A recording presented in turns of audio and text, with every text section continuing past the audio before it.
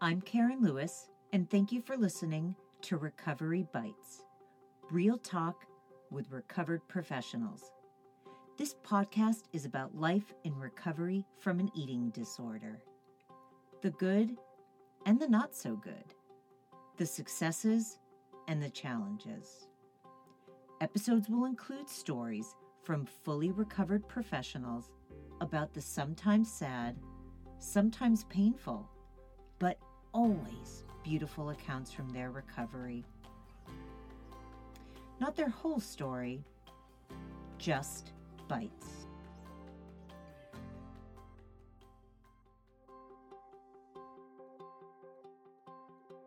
All right, everyone. Here we go again. Another really special episode. My guest for today is Corinne Raba, and this for me is a very sacred interview. You will find out what my relationship is to Corinne and why, as I said, this is such a special conversation for me to have. Corinne is a recovery coach, and we talk about things such as the bravery and courage that it takes to bring someone into your home as a recovery coach to help with the process. Corinne talks about that she works with the here and now. How are the behaviors in the moment affecting you? A little bit different than the therapeutic process that happens in the therapy office or with the dietitian or the psychiatrist, where you're talking about what happened or went into a behavior. Corinne is right there when it's happening. And that's a really unique gift. Another thing that we talk about, and I know this is really hard for people to think about, but restricting can be the driving force to binging and purging. Corinne had anorexia nervosa for 5 years, and then it shifted into bulimia nervosa. Corinne's story is not uncommon. We talk about her struggle with exercise addiction, shoplifting, so many things. I'm telling you, this is a really, really great show. All right, everyone, here we go. Good afternoon, everyone, and welcome to another episode of Recovery Bites, real talk with recovered professionals. Do all of you ever get sick of me saying, I'm staring at the most beautiful soul right now and I want to cry, having this guest on the podcast? Today, we have Corinne Raba. Corinne, welcome to the podcast. Thanks for having me, Karen. It's great to see you too. All right, everyone. I'm gonna try to keep from crying through this podcast because I have had the luxury of knowing Corinne for quite some time. And Corinne, tell the listeners a little bit about what you do. So you're a recovery coach. The work you do is unbelievable. So can you share with the listeners a little bit about your style of coaching and what coaching is like for you? Sure. Yeah. So I'm a recovery coach, as you said, and I've been doing it now for a little over 3 years. When Carolyn Costin first came out with CCI, her institute, and the coaching training, I was in the first group of students and started it then because I was working in substance abuse and had been for about 10 years. And so since then, I've been doing that. I do both now, but I've been doing mostly the eating disorder recovery coaching. And what it is, it's different than traditional therapy in the sense that we don't get into the underlying issues with the client. That's more in the therapeutic realm. That being said, if it comes up and they need a space to process it for a few minutes or whatever, I'm not going to say, sorry, you can't talk about that, but it's more of, all right, how is that affecting your food? And redirecting them to go ahead and also take that back to their therapist. So what I do as a recovery coach is more in the here and the now. How are these things getting in your way today? How are the behaviors affecting you today? And how can we help you move forward? A lot of in the moment support, a lot of text support, email support, um, things like that. So pre-COVID, of course, that's a factor now, but pre-COVID, there's grocery shopping together, there's going to restaurants together, going to the client's home and cooking with them, doing live-ins with them, right, where we go and live in 24 hours a day, or a partial live-in, which is I stay outside of the home but come for 10, 12 hours a day, and get to be with the person in their actual environment, and provide the support that way, not unlike a sober companion in ways, in the substance abuse world. And Corinne, you travel all over the world doing this. You have sent me photographs of places from all over the world. Yeah, it's pretty incredible. I mean, when I first started doing this, I was not expecting that. There was a big part of me that thought to myself, like, I had my own eating disorder for 17 years. I do not want to go live with somebody else's, So there was that. But once I started to do it, it's such a, I feel like it's such a profound amount of bravery and courage on the part of the person inviting you in, right? Like, it's one thing when you go to treatment and you kind of step out behind the wall and you say, "Hey, I need some help." It's a whole other thing, I think, when somebody is inviting you behind the wall, right? To be in their life and be in their home and be in their relationships and their job and that type of thing, to see where the actual eating disorder is. It's climbing up the walls at home, and it's banging on the cabinets, and you're there with the partners and the children and the person on their own, right? And just being able to travel all over and help people from all walks of life it's it's an honor, I feel like, for me. How do you determine, or is this determined by the client, whether a live in is necessary, partial, one meal a day? Like, how do you make that determination? I'm assuming as I'm asking this, it's how we used to determine what level of care somebody needed when they were calling, the center to be like, we decide this is residential. Nope, this is partial hospitalization. Nope, this is intensive outpatient.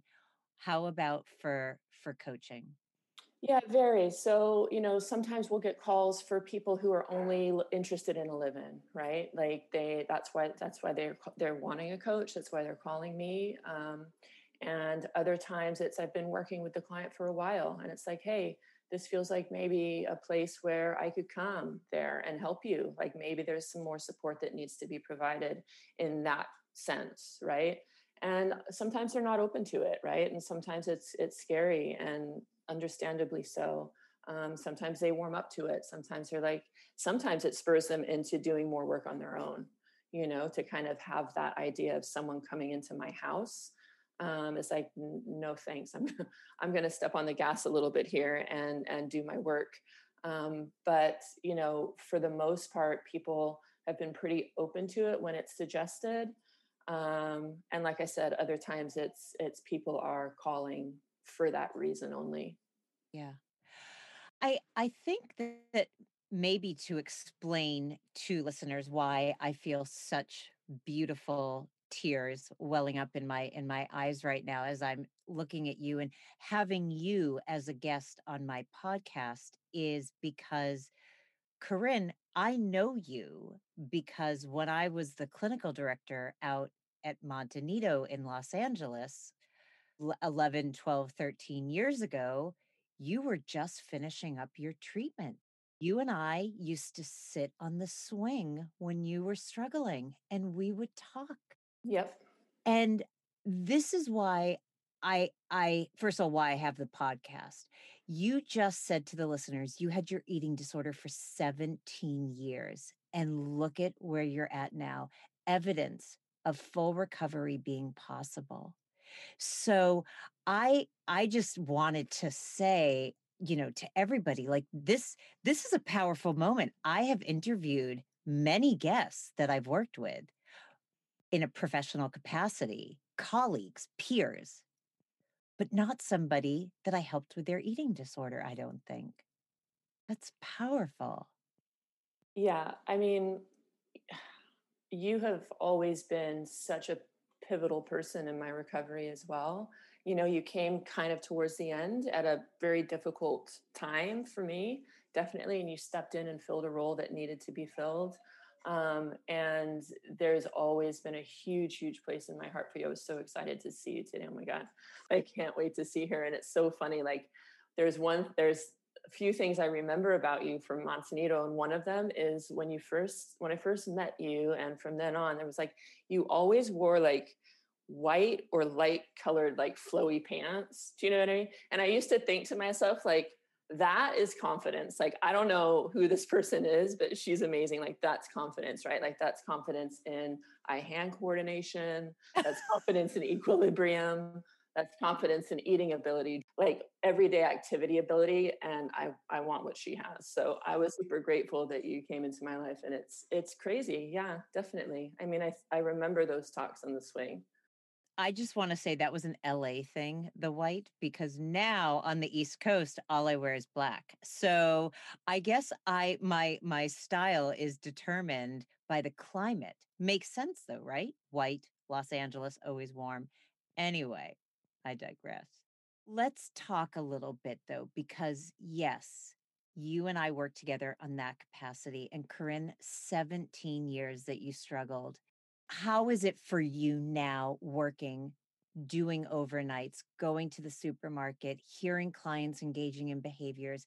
Is it triggering? Is it empowering for you to say, "Oh my gosh, I've been there, done that." Like, what is this like for you? Yeah, you know, it's not triggering. I think that it's pretty powerful, right? Like, because I get to sort of walk with somebody and sit with people in their struggle, and a struggle that I know really well. Obviously, I don't know theirs.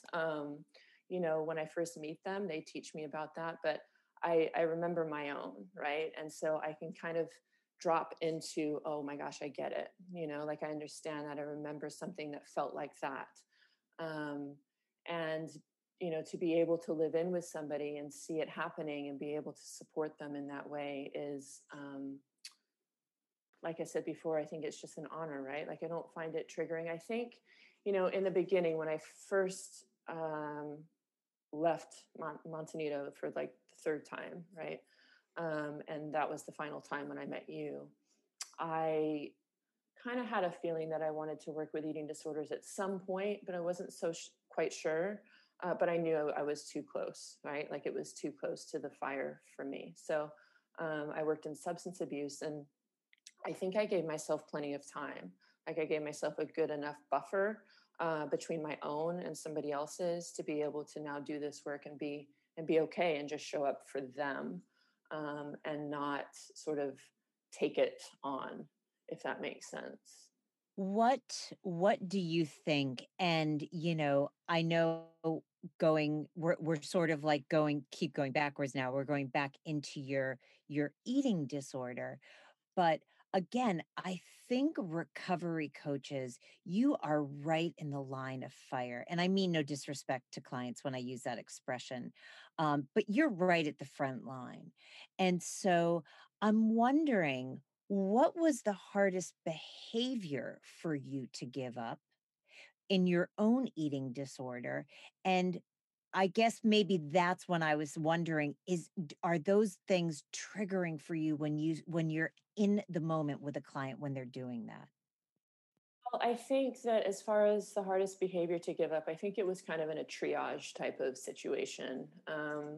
You know, by the time I landed in treatment, the house on fire, so to speak, was my binging and purging, and that was pretty rampant, and it was really bad. And I was, you know, going to the supermarket and stealing food, and you know, many, many, many times got caught. Right, never got arrested or anything like that, thankfully, but did get caught many times and had a good talking to, and all of those things. And you know, and the binging and purging was really bad at that point. And so it kind of, I feel like it went in tiers, you know, like the binging and purging was the thing that kind of got stopped in treatment. But underneath that, of course, there was the restricting that was driving the binging and purging from the start. And so that was difficult. And underneath that, I feel like was probably the hardest thing for me, and that was my exercise. That was kind of like, I remember at Montanito them saying to me, like, this is the crack in the dam that we all have our thumb on, and if we move away, it's going to blow the whole thing down. Was my exercise, my inability to stop, because I'd always been an athlete, and by the time my eating disorder grabbed hold of my activity, my movement, it that was really, really, really hard. And I had to stop for like completely for a very long time to sort of create the space to heal my relationship with that. But to answer your question, like I think it was just, again, it was kind of a triage. Yeah. Can you say, and I want to be very clear, every single person is unique, individual, their behaviors, their recovery process. So there is no one fit all treatment. I know that clients struggle a lot with exercise. And their biggest fear is that a treatment provider is going to say, you can never exercise again, which is not, from my perspective, a good clinical intervention, because that's just putting you in another extreme. And there are also healthy ways to exercise. For you, because I'm imagining clients being like, well, I wonder how long she stopped. Do you remember how long you stopped exercising for and how you reincorporated it? Yeah, and I get asked that a lot. How long? How long is this going to take, right? Like how long did you have to stop? I think it's difficult for me to say exactly how long it was, but I can kind of tell you that I had to stop for as long as it took for me to evaluate my intentions behind my movements. And when my intentions changed, that's when I kind of knew I was able to start coming back in and trying again, right? Like when my intention behind my movement, my exercise, whatever was, I have to burn those calories off, or I have to, watch my weight or not allow my weight to go up or whatever. If it was eating disorder related, then I didn't do it, right? When my intention started to shift to, I just feel like I want to move, like I want to go outside, I want to get some air, I enjoy this thing, right? Then I was able to start incorporating it back in. But until that started to shift, I couldn't. I just couldn't, because I knew myself, and I knew my personality, and I knew my eating disorder, and I knew that it would come back in and grab hold of it and not let go. Um, and so I think it was more of just not so much a timeline as an intention evaluation. I'm wondering, and I never want to do any kind of like a scare tactic and say, well, if you start with anorexia, you're automatically gonna, because again, everyone is different. There is never a one size fits all, no pun intended. But you said that by the time you got to Montanito, the most severe behaviors were the binging and purging. So did you start with anorexia, then pivot into binging and purging? Because I don't know if clients really hear it, like when treatment providers say you are one step away from binging and purging when you are in anorexia because you're starving your body. So is that how it went for you? Anorexia. And again, please, everybody has their own path. So I'm not making any truths or any, definitive statements. Go ahead. Yeah, sure. I mean, everybody has their own story, but that was absolutely mine. Yeah, 100%. I started off, I was about 15, and I started restricting, and I did that for about solely restricting. And then, of course, the exercise came in for about 5, 6 years. And then I started binging and purging, like you said, because I was in a deprived place. I was starving. And I remember the first time it happened. And, our bodies take over, right? They're trying to protect us. They're trying to keep us from starving, and from dying. And so that part of our brain takes over and we can't stop. And then the fear kicks in from the eating disorder. And I was purging. Um, yeah. And so that kind of became an adjunct, right? Like that was anorexia adjacent at that point. And then the binging and purging just became so big that I just couldn't control it. Not that I could control any of it, of course, right? I mean, it was all in control of me at that point, but the binging and purging just took off. Yeah. Do you feel comfortable speaking a little bit to the stealing? Only because I think so many more clients than present with it are actually shoplifting food, and there's a lot of shame attached to it. It is part of the eating disorder. You know, I myself am not a liar, but I lied all the time in my eating disorder. You are not a thief, but the eating disorder to hide evidence and things like that had you go that far. So, could you speak to that a little bit? Yeah, absolutely. I mean, I think it's true. I think that, like you said, you're not a liar, but you lied in your disorder, right? And I'm not a thief, but I stole in my disorder. Because I think that it was, hold on one second. It's okay. Can you hear him? We can, and it's beautiful. We've had dogs on the podcast before, so do not. I'm sure he'll probably stop in a second, but I just wanted to make sure. So yeah, it wasn't right away. Like I didn't start stealing food right away. I worked up to it. Like I couldn't understand, or I couldn't wrap my head around how I was going to sustain that part of my disorder and the amount of food that I was binging and purging on. And I think there was this part of my brain that twisted it around and said, if you're going to get rid of it, why are you paying for it? Like it was that sort of like crafty, manipulative, insidious voice that came in and was like, why are you doing that? That doesn't make any sense. You're working hard and you're making money and you're going to spend it on something that you're just purging. Like that doesn't make any sense. And that made sense to me because of where I was in my disorder. So I was like, all right, well, I'll just try stealing it then. Like it was kind of this dialogue, like you have the eating disorder self and the healthy self dialogue that goes on, but it was this other voice that came in. Of course, it was the eating disorder, but just wearing a different mask at that point. But I was like, all right, I'll try. And the first few times I got away with it, I got away with it for a while. And that just sort of kept the momentum going, right? It sort of accelerated the behavior. I have clients that steal food for multiple reasons. And this is why I'm glad that we're talking about it, because there is a lot of shame attached to it. I have clients that do it because they don't want their family members seeing it on the credit card bill. I see clients do it because they're too embarrassed to go up to the checkout line with so much food. And again, just like we said, these are not people, anyone doing that are not robbers, stealers, law breaking people. This is part of the disorder. How did it feel when you got caught? And I'm asking because I know a lot of clients think I'll never get caught. Mm-hmm. It was scary at first. I was afraid, oh my God, like I'm going to get arrested. Like they're going to call my mom. Like I'm going to be in jail, for stealing food from the supermarket. Luckily, I didn't. Luckily, it never resulted in that. And in a way, I think that because that didn't happen, I kind of thought like, all right, well, I'll just keep doing it. Like if I'm just going to get a stern talking to from somebody, okay, then I'm just going to go to a different store and I'm going to do it there, right? Because I'm not allowed back at that one now.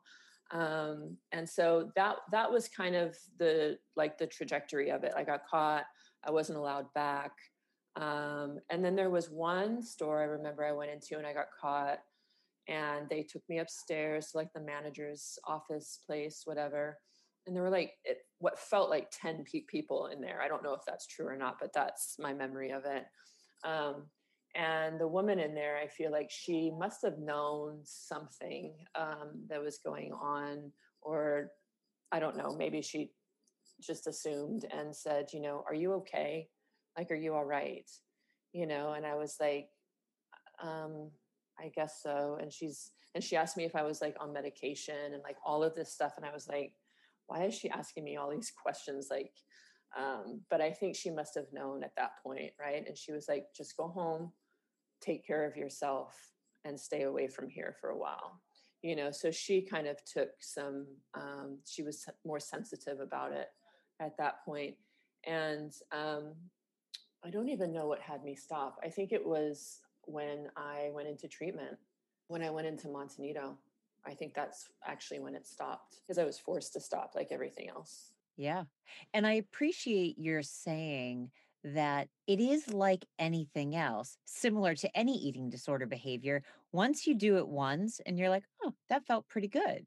Whether and good might not be the perfect terminology. So I want to be clear about that. But okay, I can do it again. I'm going to do it more. And it's like any other behavior. If you feel good for a moment doing something, who doesn't want more of that?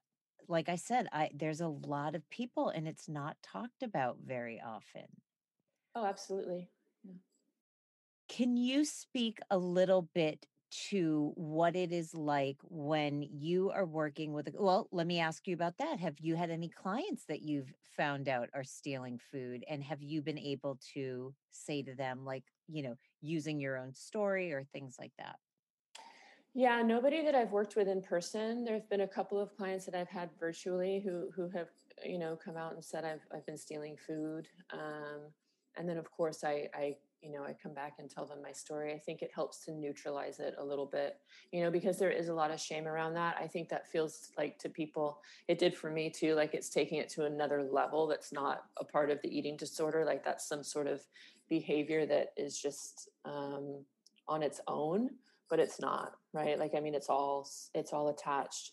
And one thing seems to be born from the other and the other and the other, and then here you are, there I was, right, sort of not only struggling with anorexia and then binging and purging and exercising, but I was also stealing then at that point by the time I was showing up at Montanito.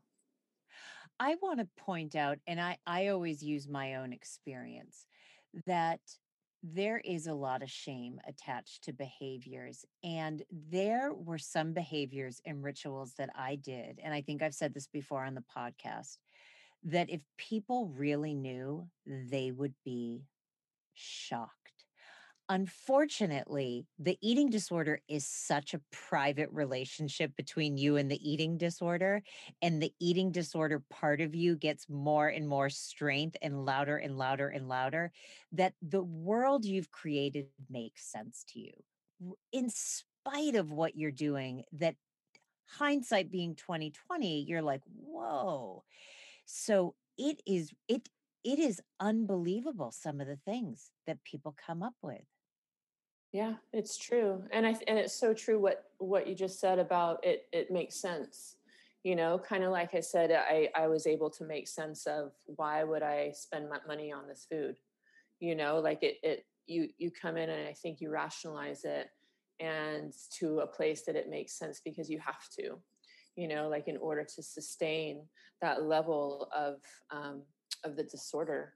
I think that there has to be a way where it kind of, at least it did for me, right, where I had to make sense of it, and that's how I did it.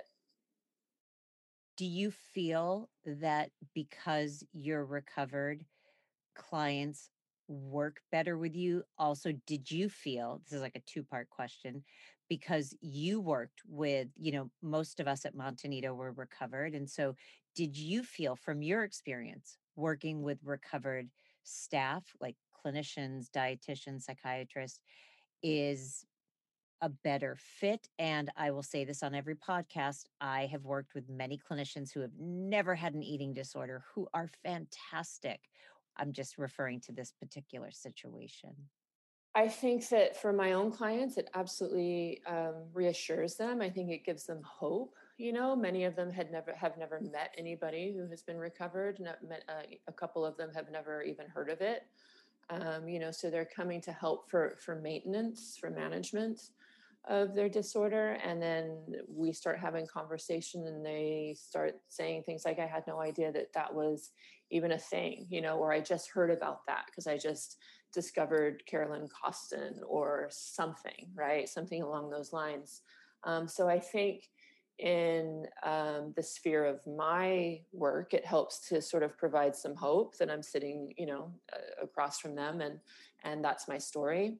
My own personal story, it's kind of a funny one, but I think that I was always adamant that I was not going to work with somebody who had not had an eating disorder. I was like, they're not going to be able to understand, blah, blah, blah. And when I first went to Montanito, and this is another guest that you've had on your show. I know who you're going to say. Yeah. Yeah. For those of you who didn't hear it, Anna Kowalski. Yeah, I met Anna and I was begged Carolyn. I was like, can I please have Anna as my therapist? Can I please have Anna as my therapist? And Carolyn was like, well, no, I don't, whatever. She had, you guys have all your reasons for everything. And so I got somebody else, and Anna didn't tell me for a long time that she had never had an eating disorder. And it came out in a group, and I was sitting in the chair, and I swear Karen almost fell out of the chair. I was like, what do you mean? And so in that moment, I think it was a valuable thing for me, because it showed that it's not necessarily that someone has or has not had an eating disorder. It's, can they show up and relate to the person, right? Can you relate to the pain that the person is in, right? Because that's what it is, really. And so I would say both. I would say both. Both are true. That absolutely it was super important for me to have those role models and, people who had struggled and recovered. And then it was also important for me to see that I could also relate and attach and feel connected to someone who hadn't. Yeah. I said when I did Anna's podcast, everybody, you hear me say all the time, I have sat with clinicians who have never had an eating disorder and hands down are the best eating disorder therapists I've ever worked with. We're talking to her today. Her name is Anna Kowalski. Every time I say that, that's the image I have in my mind. So true. Yeah. I think what you said, though, is the most important. Somebody who will sit, be present with you, will hear your pain and suffering. It's not about, have you had an eating disorder? It's about, do you know how to sit with somebody who is in somewhat of an existential crisis and hold it with them, not for them, with them? Absolutely. Yeah. I mean, I think, Carolyn always says it's a soul crisis, right? Some people who are struggling with an eating disorder. I think it's so true. And I think that experience at that time for me with, in this case with Anna, was so important, because I was very closed off to anybody who hadn't. And had I been closed off to her, I would have lost or not had the opportunity to learn a lot. I'm wondering, I love when Carolyn would call it a soul disorder. I agree. From my experience, that's how it felt. Like my soul was suffering. How do you navigate through life today when there is a lot of suffering? You and I talked earlier, you've had some difficult losses and challenges over the last year. We are in a pandemic. You are no longer, traveling, or maybe you are, but not the way you used to, with clients, not seeing friends, politically, racism. Do I need to go on? How, if you spent 17 years using your eating disorder to get through challenging situations in life, how are you navigating, Corinne? It's a great question, right? And obviously that's why you're sitting in that chair. But I think that for me at this point, it is still the thing that I need to do in times like this, and in times like I've, with the loss that I've had this year, and just everything going on, politically and all of the things, right? Like you mentioned, I think that the thing that I still need to do and try to do now is the thing that was hardest for me then, which is to reach out to people who can, like we were just saying, right, sit with me in that pain and in those times where it feels like, oh, I need somebody here, and I need somebody with me right now, or I need somebody to listen or witness or just hear me out. And that is the thing that I do now, at least I try to do now. I'm not always successful at it, you know, that's still kind of my work in progress as well, as being vulnerable with people, and reaching out when I need support. But that's how I do it. That's the thing that kind of helped get me out of my eating disorder, or at least start to take some steps in that direction. And that's what I need to do now, still today. I think it's interesting. People often think, how long am I going to have to use these skills throughout my recovery process until I'm done? I don't know if that made sense to everybody, but it made sense in my mind. And I say, forever. These are the skills that keep us grounded, keep us connected, keep us from turning to maladaptive coping skills as opposed to healthy coping skills. All of the things that we try to implement and help clients to learn to utilize are life skills. It is not just until Corinne, it's not as if now that you're recovered, you don't need to reach out for support. It's how you have stayed recovered because you have implemented these skills into your life ongoing. Yeah, absolutely. I mean, I think, you know, the challenges and the struggles that we have in our eating disorder are still the challenges and the struggles that we have out of our eating disorders, right? It's just kind of finding ways to navigate around and implement them still, you know. And the reaching out was always the hardest for me, and it still is. And it's also the most important, you know, for me. And I tell my clients too all the time, like, hey, this is not easy for me either, you know, this is hard, and this was the hardest part for me. And it is one of the most pivotal keys, and will be forever. Yeah. Do you feel like there was a pivotal moment in your recovery process? Do you feel like it was gradual? Yeah, I think it was gradual. You know, I think it was, well, there are a few pivotal moments, I think, that I can look back and go, okay, that a light bulb went off there, you know, definitely.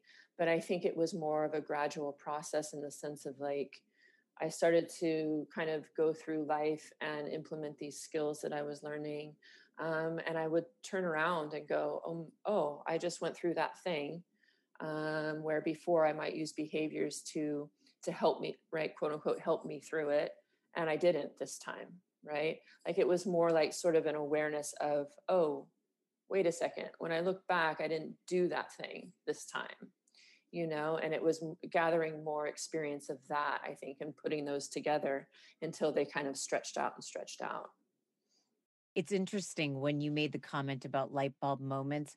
I know that I had a few that were really important in my recovery process.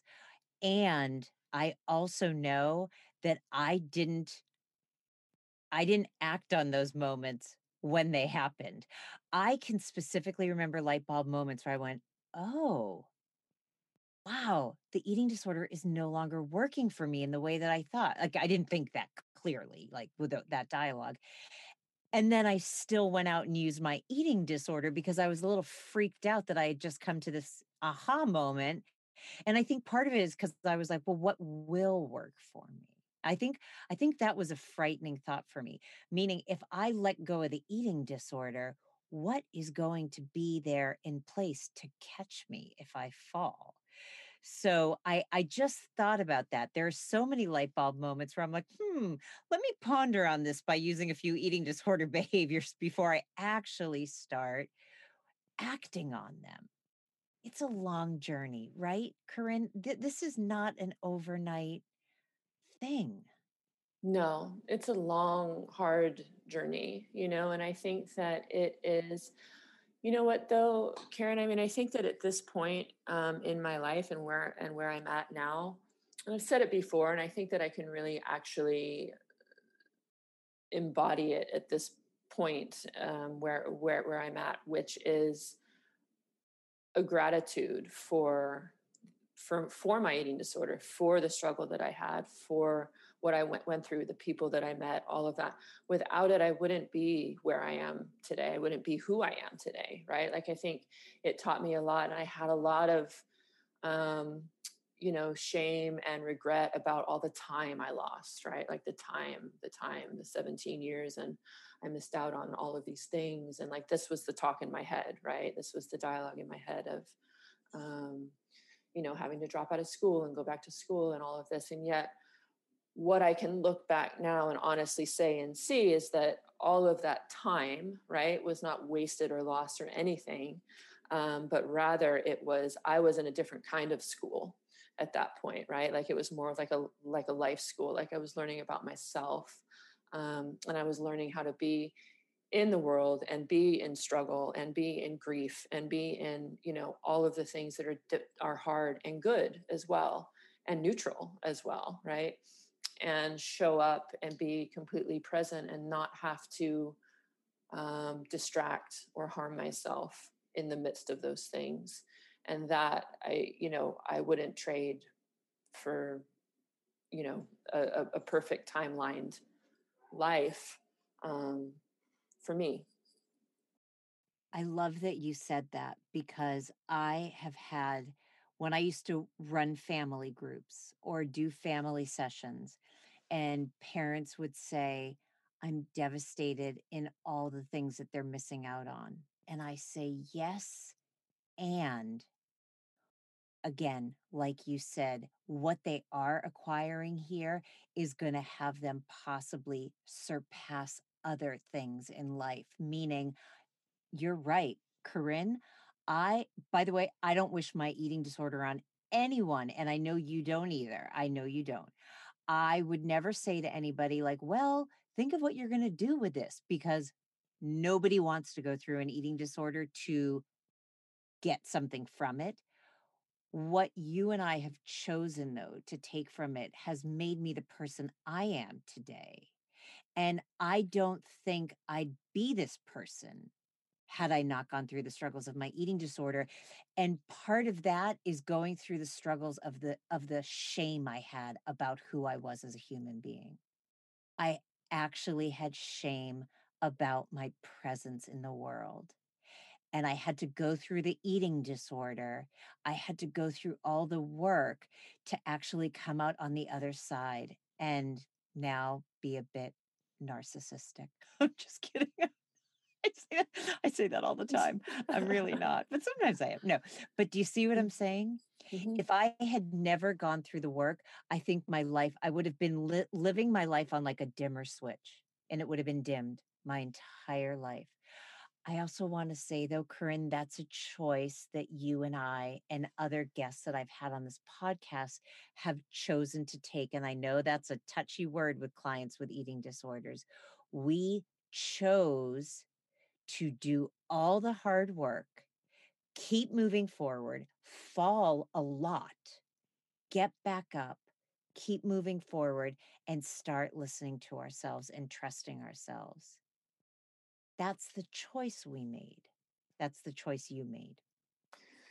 Yeah, absolutely. And that is a tricky word. I was talking a lot about choice actually the other day. And I think oftentimes when people are really struggling, it's not a word they want to hear, because it doesn't feel like a choice. It's, a lot of times, right? It feels like I don't have choice in this, right? And I think it's important to sort of remember that, and it was for me too, right? Like, at that point, to not only discover but then remember that it's like, no, you have choice. One just feels instrumentally harder, one just feels exponentially harder, right? Like, it's one of those things, but it doesn't mean it's not there, it's not on the table, right, so to speak. It is, it's going to bring a lot of discomfort, and it's going to bring a lot of questioning, and it's going to bring a lot of things that maybe you're trying to avoid at this point, but it doesn't mean that the choice isn't there. And I think that often, sometimes, right, people get in such a state that they, you need to go to treatment to sort of have help to make that choice, right?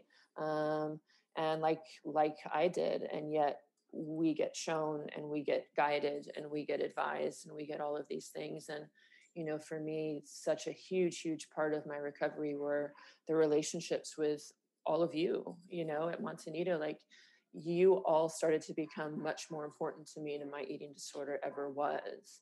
And showing up and saying that I engaged in a behavior, and having to tell you, or having to tell Anna, or having to tell Carolyn, that would have felt worse than not doing the behavior. Like, the discomfort that would have brought or did bring, that paled in comparison to how bad it would have felt to have to tell you, all of you at that point, that I had done something or slipped or whatever. And I think having that foundation of relationship created the space for me to really sort of start to stand up on my own. It asked you to say what relationship is more valuable to you. The relationship with the people that are here to help you and support you and care for you, or the relationship with the eating disorder. Not an easy choice. As you said, these choices are never easy, but that is the choice. Go into your value system. What do you value? Do you value relationship? The eating disorder is taking you away from that. Do you value honesty? Eating disorder is taking you away from that. Do you value confidence? Believe it or not, the eating disorder is taking you away from that, even if you have the myth that it is making you feel confident. Absolutely. Yeah, the value conversation is such a big one. I think it's such a valuable one too, right? Because it's like, okay, so what are your values? What do you stand for? And when you're engaging in your eating disorder, are you in alignment with those things or not? And if the answer is no, what do you need? What do you need to help you kind of make a different choice? And sometimes the answer isn't clear, and that's where we come in, right? You as a therapist, and me as a coach, and go, okay, how can we help move you through this? In different ways, coming from different angles, of course, but it's what's important to the person, and again, is it in line with who you are or not? Mm-hmm. Well said. Well said, Corinne. I am sorry to say that we are starting to wind down. I do have a final question for you, though, that has nothing to do with eating disorders. Before I ask you, though, is there anything that I didn't ask that you'd like to say, or anything that you just wanted to add before we started winding down? I don't think so. I mean, I think I'm just, maybe just express my gratitude to you for having me, and my gratitude to you for everything that you've given to me over the years. It's I when I hadn't talked to you for so long, when you moved back to Boston from here, from LA, and then I reached out to you like a little over a year ago, I think. And you called me, you were on the phone with me for an hour, and you talked, and I was like, it was like I'd just talked to you the week before, So I'm just so grateful to you and your role in my life and my own recovery. Like I said, you're definitely one of those people that made a huge impact. So thank you for that. Thank you, Corinne. The conversation that you and I had a year ago, all these moments are what happen when you're present and you're not in an eating disorder. The reason you and I connected like we had spoken just the week before, is we just didn't have all that external noise. We could just be, right? So true. Absolutely. Yeah. Ugh, I adore you. Okay, Corinne, my final question to you, my darling, is if someone were to write about you on a bathroom stall, what would it say? I love this question so much. And I think that it would probably just say, can relate, and my phone number, and that's it. That's a phenomenal answer. I mean, it's simple. Nobody's going to be reading a paragraph in a bathroom stall, right? It's like, can relate, my phone number, that's it. I love ending the podcast right there. That was it. The perfect ending. Corinne, from the bottom of my heart, thank you for doing this with me. It means the world for me to see you and for us to be in this chapter in our lives together. So thank you. Thank you. Absolutely. Anytime. Careful what you say, because I might ask for more. All right, everyone. That's a wrap for another episode of Recovery Bites, Real Talk with Recovered Professionals. I look forward to speaking with each and every one of you next week. Stay safe. Bye-bye. It's a wrap for this week's episode of Recovery Bites, Real Talk with Recovered Professionals. And I thank each and every one of you for tuning in with me. You can view more from today's episode, including guest information and excerpts, by visiting www.karenlewisedc.com/podcast. You can subscribe to future shows by searching Recovery Bites on Apple Podcast, Spotify, and Google Podcast. All right, everybody, be well, and thanks for listening to my Bite for the Week.